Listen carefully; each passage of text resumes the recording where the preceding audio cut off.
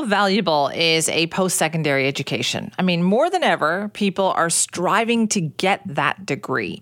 It's also now more expensive than ever. And an analysis shows that the average IQs among undergraduates has actually declined.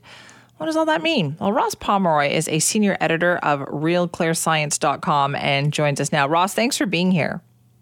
Hi, Simi. Good to be speaking with you. How long have we been kind of measuring the IQs of post-secondary students? Sure. So these IQ tests have been occurring for a long time, 80 years at least. They've changed over time just to be recalibrated based upon new questions, and obviously because times change. We've over the decades, society's changed a little bit. But yeah, so these researchers in this new study, they aggregated a lot of these IQ tests that have been measuring the IQs of undergraduates specifically. This is just for undergrads, not for people pursuing higher degrees. And they found that in 1939, undergrads' average IQ was about 119. And when they look at it today, it's about 102, which is just slightly above the average of 100. Do we know why that is? Like, is there something else that we can point to that shows us? Sure. Honestly, it's a pretty simple explanation according to the researchers. Back in 1939, I think about 4.6% of Americans had a college degree, and in 2022, it's about 34.2%. So a lot more people are going to college. And by the way, those rates are pretty similar in Canada. So that's really the simple explanation. Is back in 1939, when they started looking at these IQs of undergrads, the people who were going to college were basically the privileged and the very, very, very intellectually gifted. Colleges were not as prevalent back then. But today, college is portrayed as for everybody. So a lot more people are going.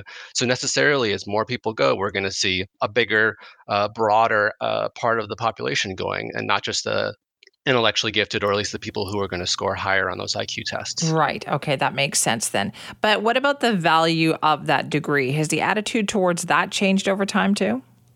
So that's what the researchers mentioned as a potential problem with more people going after these degrees, is that when you have more people, again, of broader intelligence backgrounds, going to college, it is more difficult for some of these people to graduate.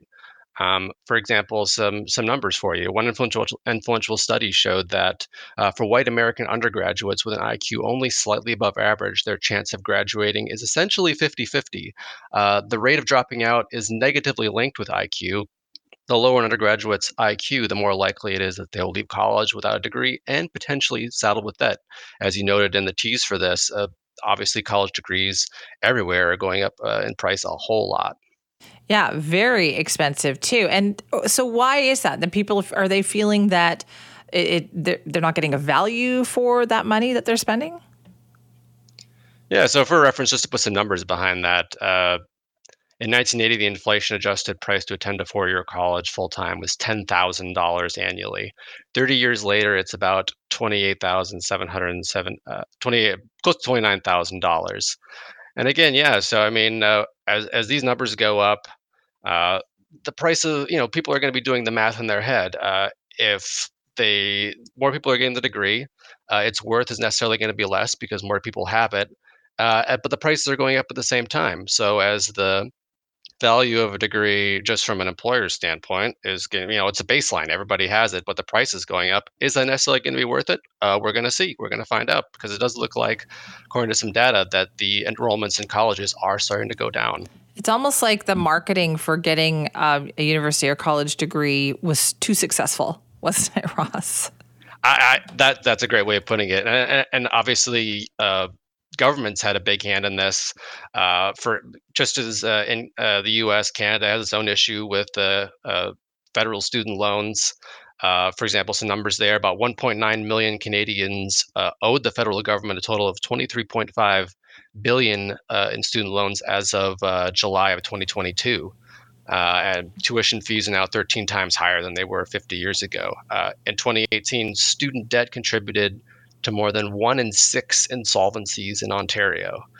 Nearly three quarters of post-secondary students claim it seems as though you always need a post-secondary education for anything.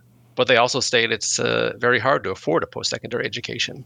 Right. So do you think that's contributing to what you were just saying there, though, that the numbers are actually dropping for people who are going to post-secondary institutions? What numbers in specifically are you talking about? Well, I thought you said like not as many people perhaps are as interested in going to college or university now. Correct. Yes. Oh, yeah, for sure. Just some data out from the Wall Street Journal earlier last year.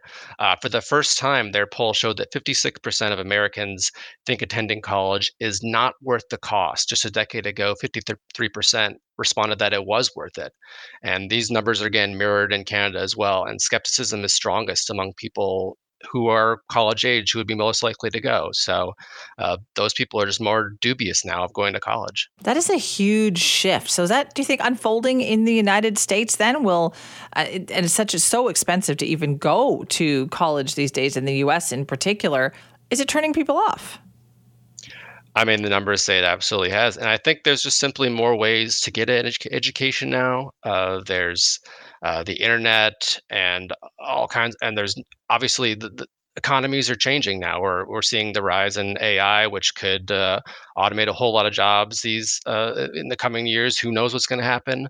The service sector is also growing, and we're also seeing, for example, wages go up for people working in the service sector, which honestly doesn't necessarily require a college degree. I really think there was a big problem with governments overselling the value of a college degree. And now that the economy is kind of changing and rebalancing, it may be on the way out, but we'll see. That's just obviously up in the air. More data to come. Ross, thank you.